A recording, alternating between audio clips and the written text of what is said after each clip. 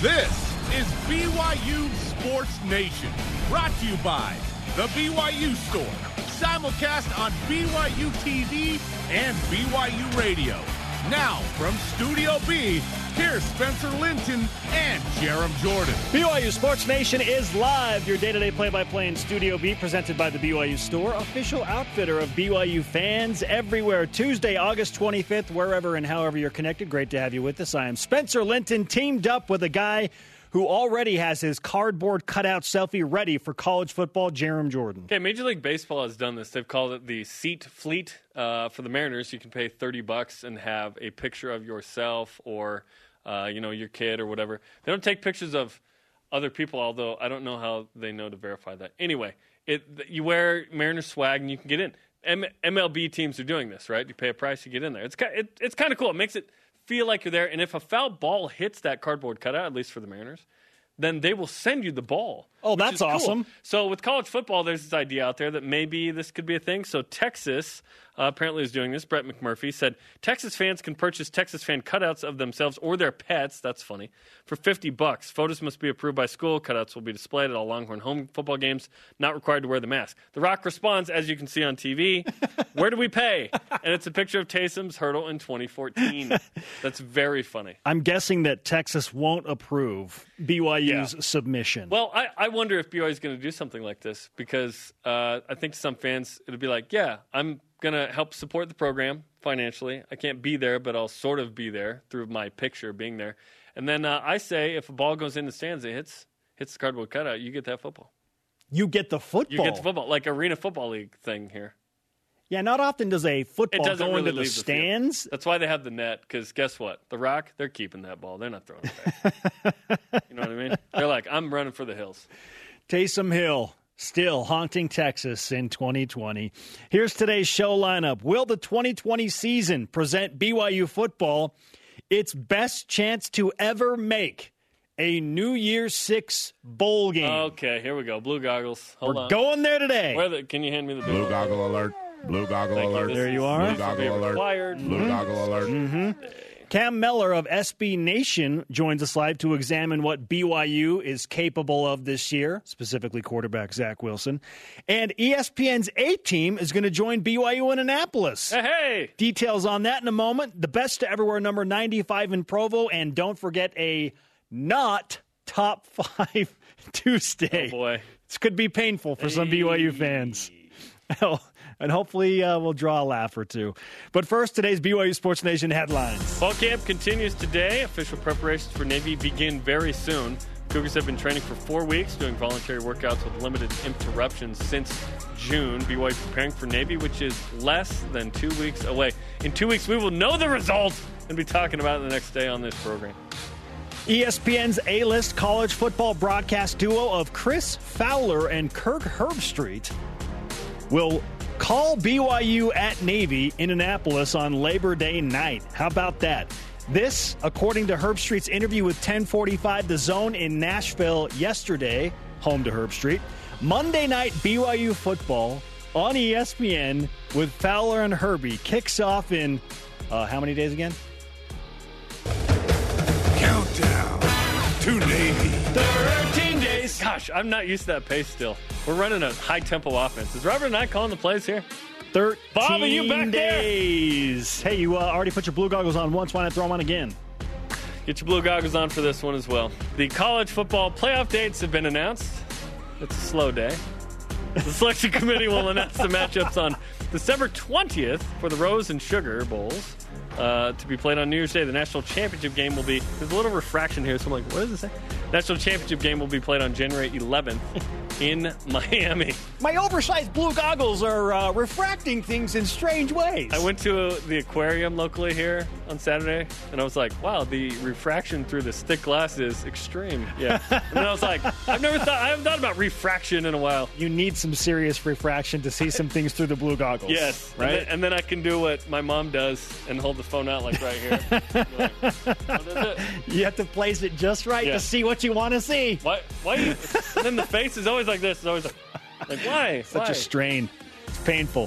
How about a baseball promotion today? According to Mark Zuckerman of Masson Sports, not Mark Zuckerberg. Yeah, different guy. Mark Zuckerman. Less money. Of MAS. Less controversy. Former BYU star Jackson Clough invited to the Washington Nationals' alternate training site. The taxi squad, baby. The taxi squad. That's right. Clough will head to Fredericksburg, Virginia, and join up with the squad. This move was prompted by recent injuries on the Nationals roster. So basically, each Major League team has a team that is within 90 minutes of the home site, so that if there's an issue, COVID, injury, otherwise, they can bring one of these minor leaguers up. I'd be shocked if Jackson Clough got to the majors this year. That'd be like quite a stretch. But the fact that he's in that group is pretty awesome because they basically scrimmage, practice, train because they don't have a minor league season. But this is awesome for Jackson. It's a great backup plan for Major League Baseball. Just ask the Miami Marlins, the Philadelphia Phillies, and the St. Louis Cardinals. Yeah. All rise and shout. It's time for What's Trending. You're talking about it, and so are we. It's What's Trending on BYU Sports Nation. Refract this. 76 Division I college football teams are set to compete in the fall of 2020. No Big Ten, no Pac-12, no Mountain West, no Mid-American. We're in a world with no MACtion. That leaves 76 teams and 12 spots in the New Year's Six. Sense a Music Man lyric here. Of course, the probability of bowl games is an entirely different subject of its own. But while the New Year's Six is still in play, Jerem, I present the following question. Okay. Is this BYU's best opportunity not laugh to make the New Year's Six or the college football playoff? The answer, shockingly, is yes. Wow. But it ain't happening. Come on. Let's talk about it. It's mathematical. Yes, it is. Let's talk about it. Okay. We think this is going to be a better BYU team. That's based off of young guns who have played and started, who have freshmen and sophomores who are now juniors and seniors for the most part on offense and defense. That's great. We thought BYU would at least be an 8-win team going into the season, if not 9. 10 feels a little crazy given the schedule BYU had. Well, it's a different schedule now, a much weaker schedule. Who knows how many games everyone's going to play. And the fact that there are 2 Power 5 leagues not playing, obviously that opens up some options. So we didn't say the college football, well, I guess we said CFP. That's not happening for a non-Power 5 team ever, in my opinion. I just don't think it's going to happen. Particularly not this year and against this schedule what for about BYU. Notre Dame? They're a Power 5 equivalent. They're playing an ACC schedule. BYU is not a Power 5 equivalent in this. BYU is in scheduling too many leagues. Don't confuse those two. Okay? So let's talk about it. So New Year's 6. That means there's 6 bowl games. There's 12 teams. This year there are 3 auto bids to Power 5s because the other 2 aren't playing. There's a group of 5 best of things, so that's 4 automatic bids. That means there's 8 at-large bids, if you will, to the New Year's Six because the Rose and Sugar are the semifinal games. Whoa. So the Big Ten and the Pac-12 will not be participating in fall football, and so those semifinals would have been occupied by other teams in maybe anyway. Is it BYU's best opportunity? Yes, there are fewer teams available and whatnot. I just don't believe that BYU actually do that. I believe that BYU has to be undefeated to be in the conversation. Let's clear up something that is often misunderstood. A lot of people think that BYU is grouped in with the non-Power 5s into this automatic bid opportunity. Oh, if they're the highest finishing group of 5 team. Wait, they're not a group of 5 team. Correct. BYU is not a group 5 team. They do not qualify in the same way that, say, Boise State or Memphis or Cincinnati do. They do not. BYU has chosen to be an independent. They are also independent from that opportunity to be the best Group 5 team. So how does BYU make a New Year's Six bowl game? 1, they have to go undefeated, in my opinion. I don't think that a 1-loss BYU gets in over a 1-loss Power 5 team, or frankly, even a 2-loss. Let's say LSU lost to Alabama and somebody else. I think that LSU would probably get in over BYU, especially over this schedule. So yes, there are 8 opportunities perhaps to get into a at-large situation, but it's just, you're going to have to at-large 8 other teams. Those are Power 5 teams who, in the eyes of the College Football Playoff Committee, who make the decision on these as well, by the way, with those bowls. I just don't see how that happened. Is it BYU's best opportunity? Yes. Mathematically, yes. Yes, but I just don't see BYU going undefeated this year. 12 teams out of 76 are going to be in a projected New Year's Six. And that's the right word, because we don't know what's exactly going to happen with all these bowl games. 12 out of 76. So that is roughly 1/6 to 1/7 of a chance. So what was that, 15%, something like that? 15.78. Now, I want to point something out. Spencer is crazy good at percentages like that. Like, you're crazy good at that. I'm like, holy shnikes. Yeah, you're the human calculator with that. Yeah. 15% roughly of getting into a chance. New Year's Six bowl game. Like, that's not bad. And normally it's what? 12 out of 130. Go ahead. Tell me what it is. 12 out of 130? Oh, man, that's going to be 8 or 9%. It's 9%. I told you. 9%. That's great, dude. I need to take a math class at BYU, by the way. You're the real winner because you didn't have to. Oh, I feel lucky. Okay? So, yes, mathematically the chances are better. Hold on. Mathematically or mathematically? Mathematically. Okay. Yeah, like athlete? Sorry. I just said mathematically. Like, what is it? Benchwarmers? Athlete? But there is an E in amazing. between math and mathematically. Ooh. Mathematically? Uh-huh. Okay, we're discovering things here. Okay. Anyway. Sorry. Tangent. Speaking of math, tangent. BYU is going to have to be ranked in the top 12 to even be in the conversation, Jim. Right. And to be ranked in the top 12, undefeated. You got to go unbeaten. Yeah. You have to go unbeaten because a 7-1 team based on the 6 official games and 2 reported games is not going to be a top 12 team in college football. Well, because BYU will have not, played anybody. Except Navy and Houston. But Navy and Houston aren't going to be in the conversation for some of the best teams in the country. They're not. If BYU added App State and Cincinnati a couple of road games, then it's like, Then it's more interesting. But the Power Fives are going to say, you didn't play any Power Fives. What Boise State does is they play one Power Five, beat them, and then they go, well, they've beaten everybody, including that one team. Okay? That's how it works. Even if that one Power 5 team is, Like Utah in 04 played North Carolina and somebody. They didn't really play any.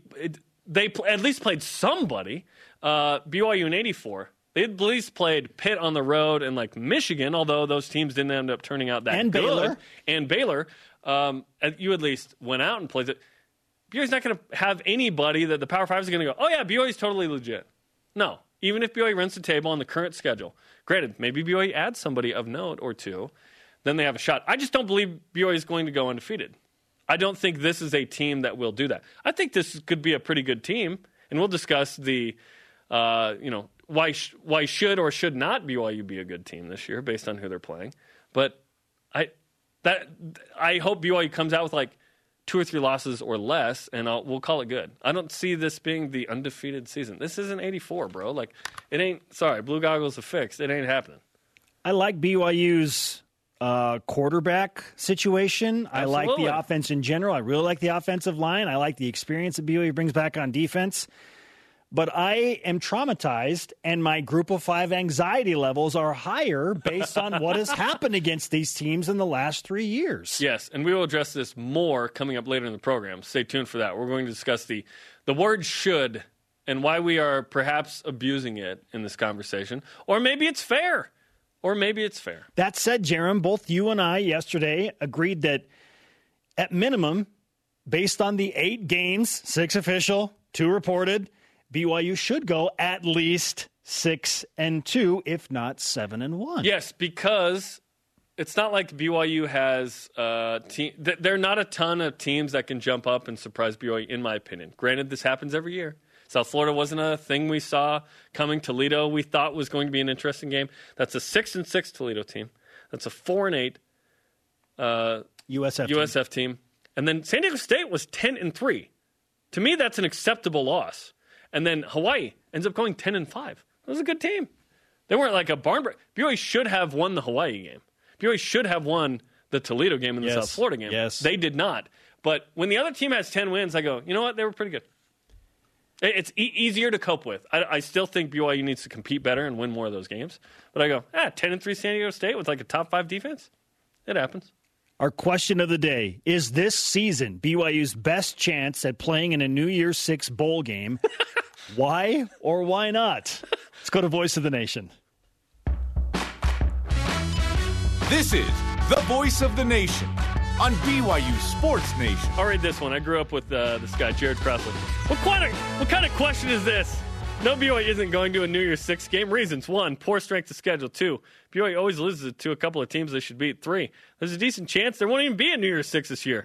This is BYU's best chance. Our program's really lost. Okay. Jared, first off, hi.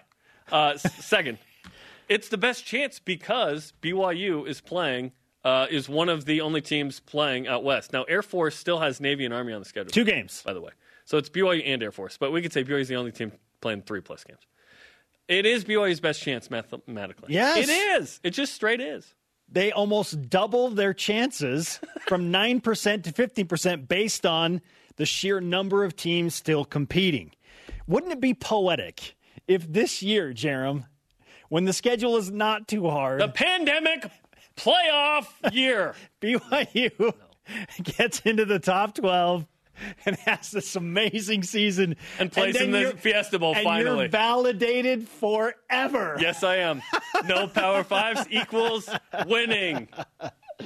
I want 2 to 3 Power Fives a year. But I feel like I have to say that every time. The real challenge is BYU figuring out how to beat these group of 5 teams consistently, which has not really happened. More on this coming up. Yeah. And more coming up. Is today the last day for coaches umpires? An end of an era? An era? The trio? They even recruited somebody. And Cam Mellor of SB Nation joins us. What does he think BYU football is capable of this year? Specifically, quarterback Zach Wilson. This is BYU Sports Nation. Oh, he loves Zach. BYU Sports Nation is presented by The BYU Store, the official outfitter of BYU fans everywhere. Watch after further review with Dave McCann, Blaine Fowler, David Nixon. They explore 5 more players who could help win the Navy game. It's tonight, 7 Eastern, on the BYU TV app. Now it's starting to feel real, Jerem. We're under 2 weeks away from BYU and Navy. Again, as he mentioned, watch after further review. We are live in Studio B with your day-to-day BYU sports play-by-play. I'm Spencer Linton, teamed up with Jerem Jordan. Joining us now on the Deseret First Credit Union hotline via Zoom is our friend Cam Mellor of SB Nation, College Football Insider. Cam, it is wonderful to have you back on the show, and it is even more wonderful that we are discussing actual football that will be played. It's wonderful to be back. Thanks for having me. But it's even more wonderful to, and I was just telling you guys, to prove the naysayers wrong. To those that thought we weren't going to have some sort of college football season, we have college football this Saturday and then a full slate next week. It's as exciting as can be. Yeah, and I was one of those people where I was like, it sounds like we may not have this, so this is a good feeling. Let's talk about this. We were talking about what we call a blue-goggled topic, meaning, okay, does BYU have is this their best chance to make the New Year's Six? The schedule's a little weaker. We think BYU will be better. 2 Power 5 leagues not playing. We don't know how the New Year's Six is going to play, but what are your thoughts on this crazy August 25th topic we've thrown out? It is a little crazy. I think this is the year of a Cinderella team, of a school or independent school that gets in. I just don't know with 6 games and maybe even 2 more, an 8-game schedule that warrants enough when you're going to have a team like Cincinnati that's going to be 10-1, maybe with an AAC championship game in there. So I think it's a little bit more difficult if we get these full schedules for the teams like that, those teams that are already in the top 25. And then once we drop off those Big Ten and Pac-12 schools out of the top 25, these teams rocket already into the top 8, essentially, UCF and Cincinnati. So I think it's a little bit more difficult. I think this helps BYU for publicity, and I think it gets them on the national stage a little bit more than I think they might have been usually. So I think it's good overall for the season, but it's a lot more difficult with just 6 games guaranteed or confirmed so far to get to crack that national top 25 picture. BYU hopes to get to 10 to 12 games. Does that change things for you if they have that amount of games and have perhaps another quality group of 5 team on there? Absolutely, and especially if you could add one of those teams that's in the group of 5 conversation for best team of their conference. But it all then relies on Zach Wilson's shoulders. So here's hoping that I'm right, and here's hoping that Zach is who I think he can be this year too. Okay, you bring up the topic, the quarterback who is getting ready for his junior season, Cam. We know that you love Zach. What are your expectations for him this year? Not coming off shoulder surgery and at least currently not dealing with a broken thumb. Yeah, no injuries, no gauntlet of Power 5 teams to run through to start the season. He kind of gets to not coast into a Navy defense, but it gets to coast into the season essentially for what he's used to from his previous 2 seasons. So I think no injuries, a healthy bill of off season essentially with no spring ball to get himself hurt. This is a guy who beats you with his legs just as easily he beats you with his arms, but I think that if he can rely on that shoulder and rely on some receivers to step up for him this year, Zach Wilson turns into a household name across the country. Okay, you've been big on Zach, and let's explore that again now that he is an upperclassman. A lot of times we're like, hey, freshman or sophomore, show us something. And he's shown us some things, but there have been some injuries, right, and tough schedules and whatnot. But you've talked about him being a big-time player. The numbers don't scream big-time player from last year, but you've helped clarify some of that, especially with interceptions. So what was the number again? You said 6 of the 9 picks you didn't feel like were his fault or something from last year?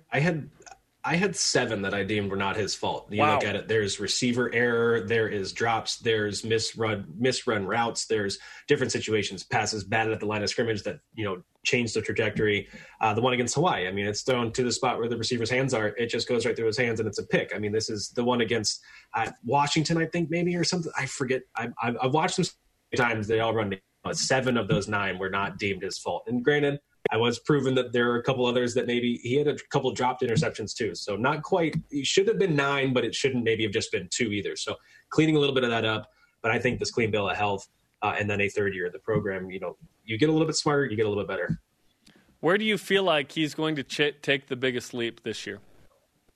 I think it's going through the progressions. I think it's you look at the jump from sophomore to junior. It happens from freshman to sophomore, but I think sophomore to junior, you start seeing these guys understand the play calls. They're not worried about what they just said in the huddle, or they're not worried about what the coach is thinking about from the previous play. The maturity starts to age, and then you see the progression start to get a little field. So if number 1 is covered, number 2 is covered, he understands to dump it off or get out of the pocket and evade some run routes, some defenders to gain some yards. Live and play another down, but go through your progressions a little bit better in the junior year. Cam Mellor of SB Nation with us on BYU Sports Nation. Cam, you talked about the increased exposure that BYU will experience because they're playing on ESPN Monday Night Football on September 7th, and then they'll play in front of a national audience on CBS when they travel to West Point and take on Army for the first time ever. You said Zach Wilson could become a household name. Are the 2 games enough for Zach to propel himself into the national spotlight based on those TV windows? I think so. I think absolutely. I think Monday Night Football, essentially, this is going to be one of the more watched games, not of just week 1, but like season. It's Monday Night Football, for crying out loud. Get it on TV. Navy has a very distinct and unique, large following, as does Army. So I think these 2, maybe they're not the biggest of the schools in terms of group of 5 or independent play that you can have, but I do think that those such unique, distinct followings, and then this is huge for their offense or their defense as well, not just for Zach. So I think Zach can do what he can do against these defenses, but also for the BYU defense to sort of prove that they are maybe a little bit better than last year and stop those tricky option offenses that each of those 2 are going to run. So that's probably an underrated aspect of these games too. What other individuals are you looking at the first couple of weeks? Brady Christensen, left tackle. He's another guy. If Zach doesn't vault himself into, a household name, Brady Christensen can prove that he is a first-round talent this season as well. And I think against some of these talented edge rushers that Army always presents and Navy presents too, this is Brady Christensen time to just sort of set the edge. And then other than that, Matt Bushman. I mean, who doesn't want to watch Bushman play? Maybe even James Empey as well, sort of solidify the fact that he is one of the top interior linemen for the next year's draft as well, but also in all of college football. So I think those 3 on the offensive line, or those 3 total on offense plus Zach Wilson is who I'm really looking for. Anybody on defense stick out? Peyton Wilgar. I mean, if you have an amazing season last year, this guy does just about everything that you would want him to as a 3-down linebacker. So another year in the system, another year of health, off season as well. And this is I think it turns into maybe the best sophomore linebacker at the lower level, not the Power 5, and even sort of getting to that way. We've seen Carlton Marshall from Troy sort of vault himself after a sophomore year in group of 5 to people saying, okay, this is an NFL guy. And I think that's sort of where Wilgar can be after the end of the year. Cam Mellor with us on BYU Sports Nation. You mentioned that this year might be the year of the Cinderella. Jeremy and I just went through the mathematics of it, and there are only 76 Division I college teams playing rather than 130. There are 12 spots in the New Year's Six, so that's a 15% chance for all of these 76 teams to somehow end up in a New Year's Six bowl game.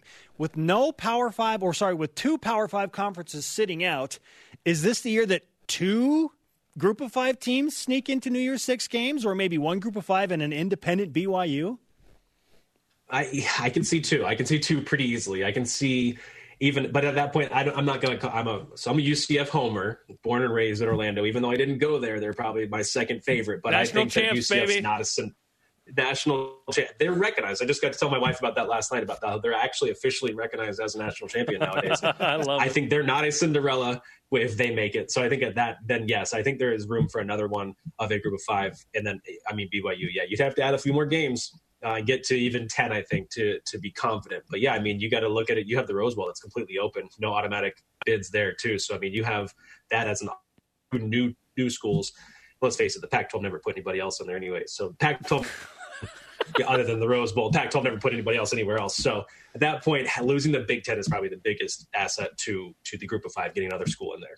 Yeah, and Rose ends up being one of the semifinals, I think, this year. So those spots are unoccupied anyway. But who has your group of 5 vision right now in terms of who's the best team? I thought Boise State was going to make a real run at it this year with 7 home games. They had Florida State at home.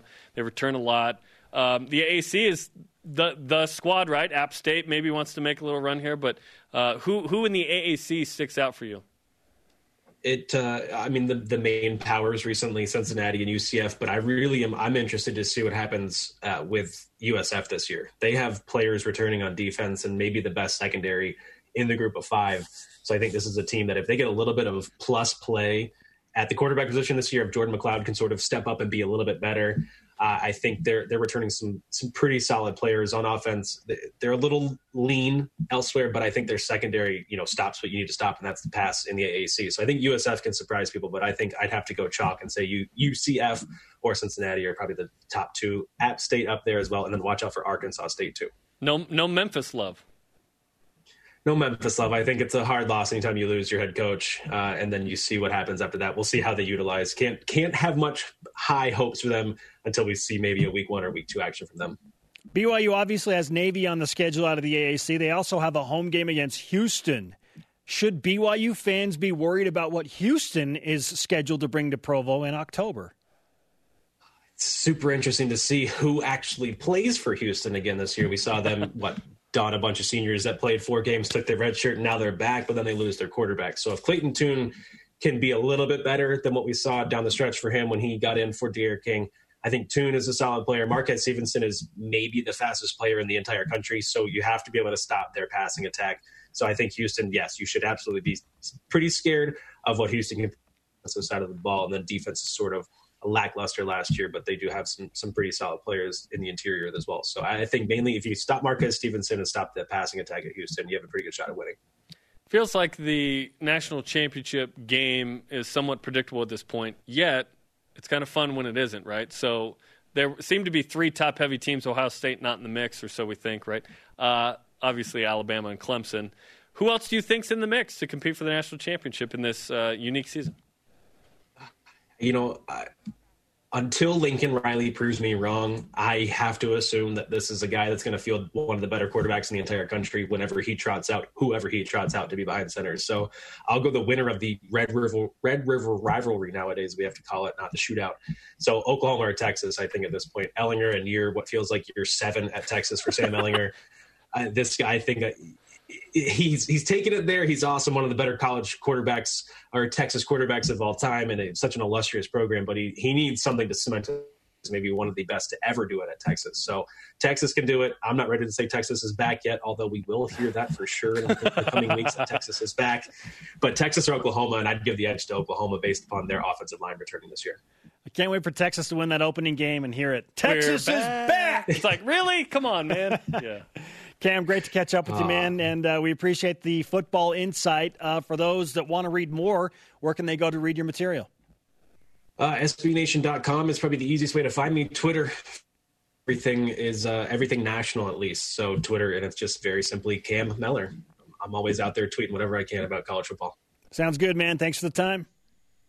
Appreciate it, guys. Thanks for having me again. Cam Meller on the Deseret First Credit Union Hotline. Deseret First, you know why, we show how. I love bringing Cam on. Great insight, great, deep thought. He watches film, he assesses, and there's probably not a bigger fan of Zach Wilson outside the Wilson family than Cam Miller. He worked with Pro Football Focus Zach for a Wilson. while. Yes. Now he's with SB Nation. Yes. He's a guy that is a student of the game, no question. Absolutely. Coming up, we explore the idea that BYU should come out of this schedule relatively unscathed, despite having a losing record against Group of Fives the last 3 seasons. Should. Plus, I can't believe we've reached this point. The final day of Coaches on Bikes. Wait, what? Why? Stay with us on BYU Sports Nation.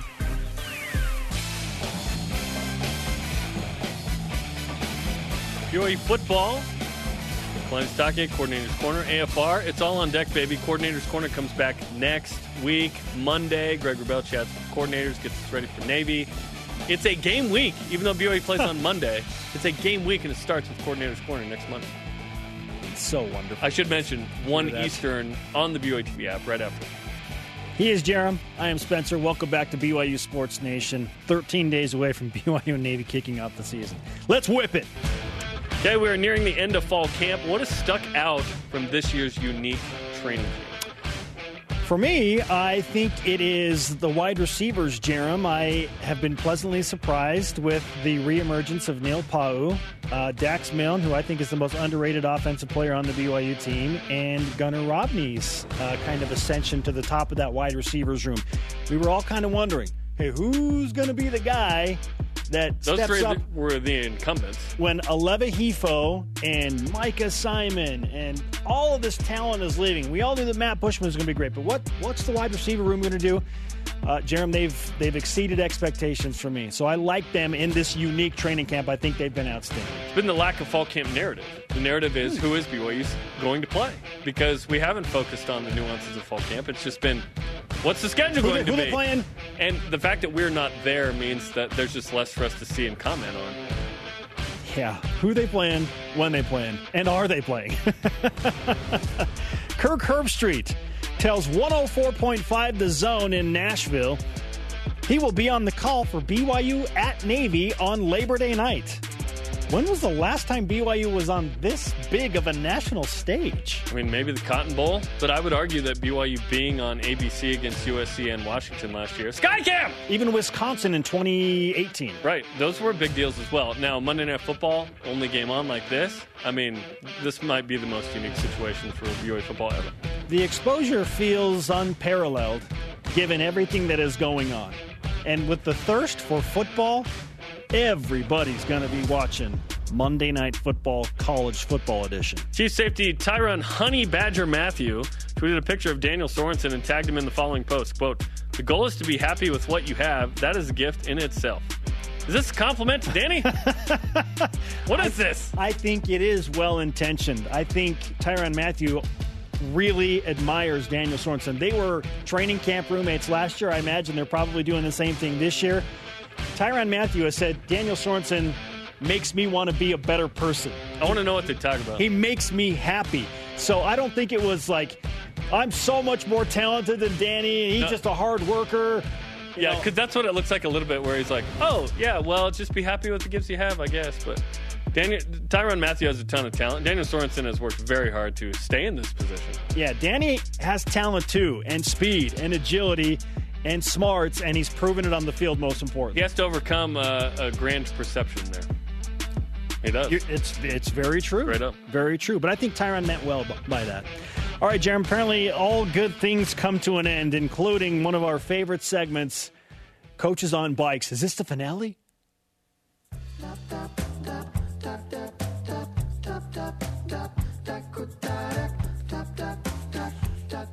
Cougar Nation, what's good? You know what it is. It's your boys. You know what it is. Yeah. You already know. Man. Coach G. Hey, last day of fall camp, baby. Our goal was to finish through fall camp riding bikes. So we completed our goal today. But we'll be back with you with a little more videos from different places. Because we did accomplish our goal. All right, so it's the last day of the bike ride. We smashed the goal. A couple of questions. Where's Gavin Fowler? Where's Gav? Where's Gavin? They chose along the Provo River Parkway, I think. It's a beautiful ride. Nice, yeah. And number two, Is it really the end of fall camp? It is? Okay, whatever. It just blends into preparing for Navy. It's all good. It's all kind of just, prepare for Navy, right? Yeah. Prepare for Navy. Let's go. Beat Navy. We're on to Navy. Bring on the best to wear it. We're counting up to 99. 1 or 2 numbers each show and determining the best athletes to wear each number in Provo at Brigham Young University. We're nearing the end. Today, it's number 95. This is a player that was better than Dennis Pitta. His name's Gordon Hudson. Gordon Hudson played from 1980 to 1983. One of the all-time greats in BYU history. Obviously, Steve Young's running mate there. A tight end, 2-time consensus All-American, 82 and 83. 1983, he only played 8 games, got hurt. Still consensus All-American. Why is this in black and white? What is it? What? Honorable mention All-American 81. 2-time first-team All-WAC. Second most receptions and receiving yards by a tight end in BYU history. Finished his career as the NCAA record holder for career receiving yards by a tight end. And he was just unbelievable. In this UCLA game in 83, big time. Catches, I believe, the game-winning score there in a big win over eventual Rose Bowl champ UCLA. Gordon Hudson was legit. And those numbers in the 80s are just incredible. I mean, those would stack up today. 22 touchdowns. Just got in the end zone a ton. And he had 259 yards against Utah in 81. That's second most in BYU history. And he has the distinction of being the only something in BYU history, which is our stat of the day. It's the BYU Sports Nation stat of the day. Gordon Hudson is BYU's only non-quarterback player in the College Football Hall of Fame. That's incredible. Yes. Also incredible, he played 8 games in 1983 and was still a consensus All-American. That's also incredible. Gordon Hudson, number 95. You mentioned Dennis Pitta off the top, Jerem. Yeah. Of course you would. What other number did Dennis wear before he wore number 32? 95. He wore something in the 90s, didn't he? We didn't make it in. What was it? Did he wear 9? Oh yeah, we discussed this before. His freshman year, or like 91 or something. What was his freshman year? 03? Oh, okay. Goodness. We'll look it up. We'll get back to you. Look at our research team on it. I love that you started it by saying somebody that was better than Dennis Pitta. Yeah. Gordon Hudson. Yes. Okay, coming up, a Not 5 Tuesday. Not Top 5 Tuesday. We've never attempted this before, so watch if you dare. And is a near perfect or even perfect season really possible for BYU? This is BYU Sports Nation. Here we go. BYU Sports Nation is presented by The BYU Store, official outfitter of BYU fans everywhere. BYU football's Kalani Sitake is back 1 week from today, September 1st, 8:30 Eastern, as the coach. And Greg Wrubell gets ready for BYU at Navy. We will have our first Deep Blue of the season as well with Zach Wilson. Finishing that up right now. I watched the 4th rough draft this morning, Spencer. It's almost done. Oh, baby. Your 4th rough draft? Oh, yeah. We're hacking away, making sure it's awesome, man. We do not mess around. Yeah, I mess around a lot. Let's go. Welcome back to the show in Studio B, and we welcome you back with this question. Why should we believe BYU could finish the football season in 2020 with 1 loss or even no losses? Well, the word to me is should. Because we say, well, BYU should beat this team. Why should they? Should beat that team. Why should they? Okay, a point of clarification as well. We've said 11 and 12 against G5's last 3. It's G5's and Independence. Right. So that includes UMass and Liberty and so on. So that is not good enough. BYU should probably win at least 70% of those. At least 70%. If not higher. Maybe it needs to be 75 or 80. But who BYU is the last 3 years is a team that struggles with group of 5 teams. And some of those teams aren't good. Some of those teams are. Let's walk through it. 2017, an abomination in BYU history. At Utah State, Boise State, at East Carolina, at Fresno State, UMass. BYU loses those games. UMass and East Carolina, even in that season, should not happen. Inexcusable. But Utah State, it happens. Utah State is better. Mm-hmm. Boise State is a team that's tough to beat. Unless you have your third-string quarterback in there. Fresno State won 10 games. At Fresno State. That was a 10-win Fresno State game. Okay, but East Carolina and UMass? Shouldn't happen. Can't happen. Shouldn't happen. So that would have been a, 6-7 regular season? That's better than 4-9. 2018, Utah State at home. It was a good Utah State team with Jordan Love. I believe they won, 11 games? Yep. NIU, Northern Illinois. Can't lose that game. You give up 7 points and lose on your home field. At Boise State. That's an acceptable, understandable loss. But BYU had the ball at the 2-yard line and lost at the very end, so that's tough. 2019, at Toledo, At USF, No. at San Diego State. No. The first two can't happen. San Diego State, like I said, I understand if that happens. I don't want it to. But those are 10-win, top 5 defense, San Diego State. BYU was a better team than Toledo and USF. They were a better team and lost those games. So I submit this idea, and I'm on the other end of it, but I just want to ask the question because I think it's important to have this dialogue, is we're saying BYU should beat a lot of these teams. Why? If they're not, why should they suddenly change that behavior? Under Kalani Sitake the last 3 years, BYU has struggled. I think that BYU is close to not being in this predicament, but unfortunately they are at the moment. 4 years ago, it wasn't an issue because you had a senior-led team with Taysom Hill, Jamal Williams, Kainakua, Harvey Long. You had a side tout. You had a good group. And we've talked about it. I think it was BYU's most talented group under Kalani Sitake, including this year. We'll see that play out. Maybe it's this year. We'll see. But I don't know that they should. When it's UTSA and it's Texas State reported and it's Troy and it's whatever, those are a little different to me than Utah State or Boise State or San Diego State. They should be different. And even Toledo, frankly. Toledo's been a good team. They had a tough year last year, 6-6, but you cannot lose to 4-8 South Florida. You cannot lose to UMass.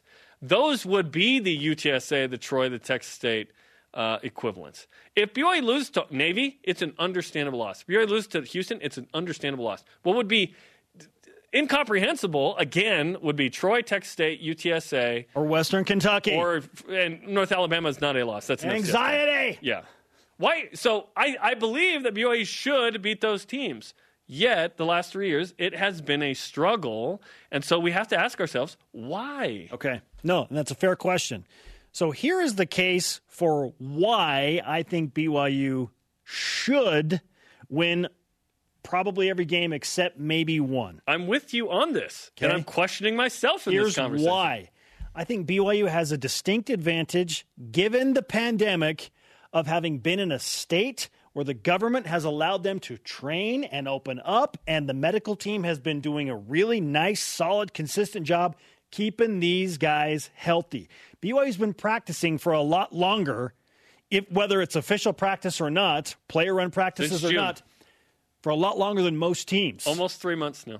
This is an advantage for BYU to build chemistry, camaraderie, and from what the coaches are telling us, because we can't watch practice, so we are reliant entirely on what coaches are saying to us and the little bits of rash assumption video that we are making on the show, that the players are showing that the practice and the extra time is paying off. Now, we'll really start to find out when BYU has to go on the road and play a disciplined, tough-nosed, well-coached Navy team with head coach Ken Niumatalolo. But they've been practicing for a long time, so I like BYU's advantage there.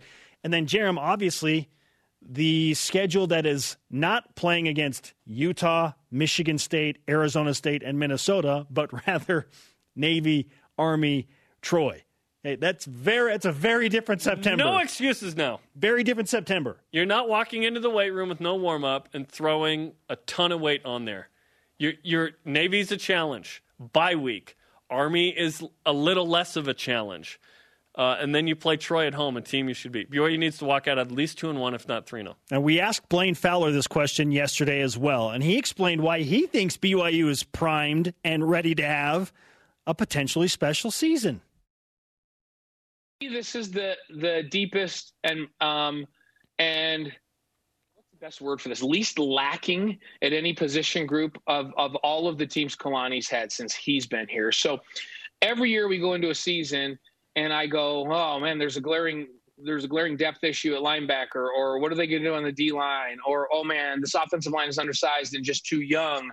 Or who's going to play running back? Or man, the quarterbacks are just, there's been a position group or two every season since Kalani's been here where, and we can go back and check the tape. I've said, boy, I'm really concerned about that, or I'm really concerned about this. This is the first season when I go position group by position group. There isn't a weakness, or it's just this glaring thing where you go, oh man, this isn't a complete team. Is this the complete team? Blaine Fowler thinks the depth is there to go along with the talent.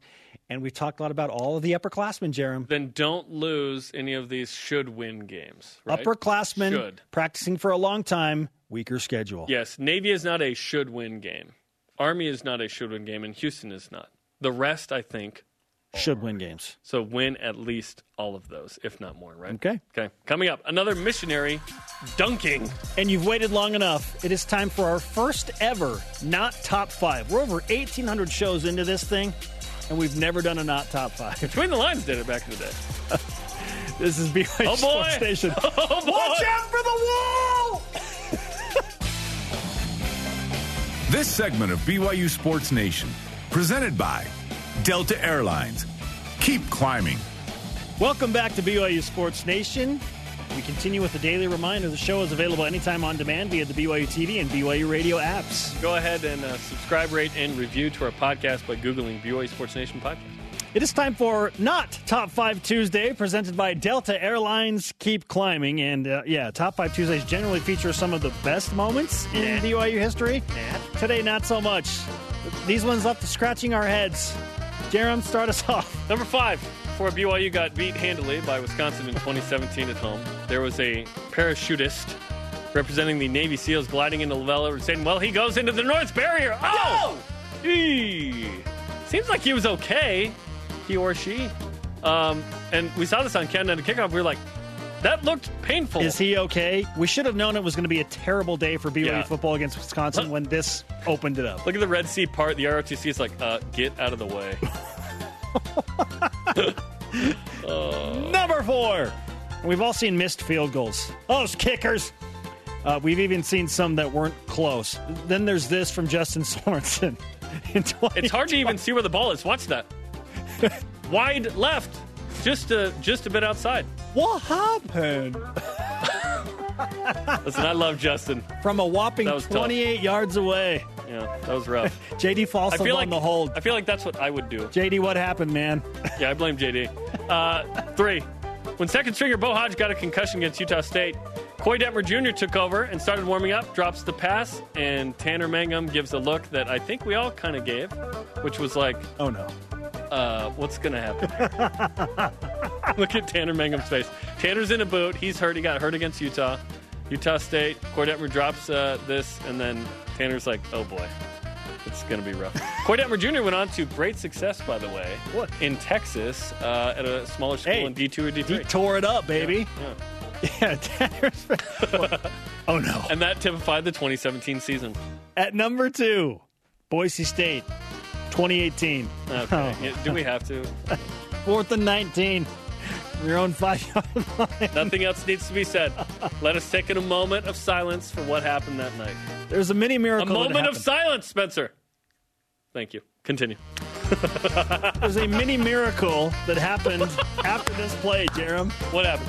Boise State did not score. Who cares? And the not top 5 number 1 play. Jay Keeps, Utah, 2011. Tries to pick up and throw, fumble snap, slips through his hands.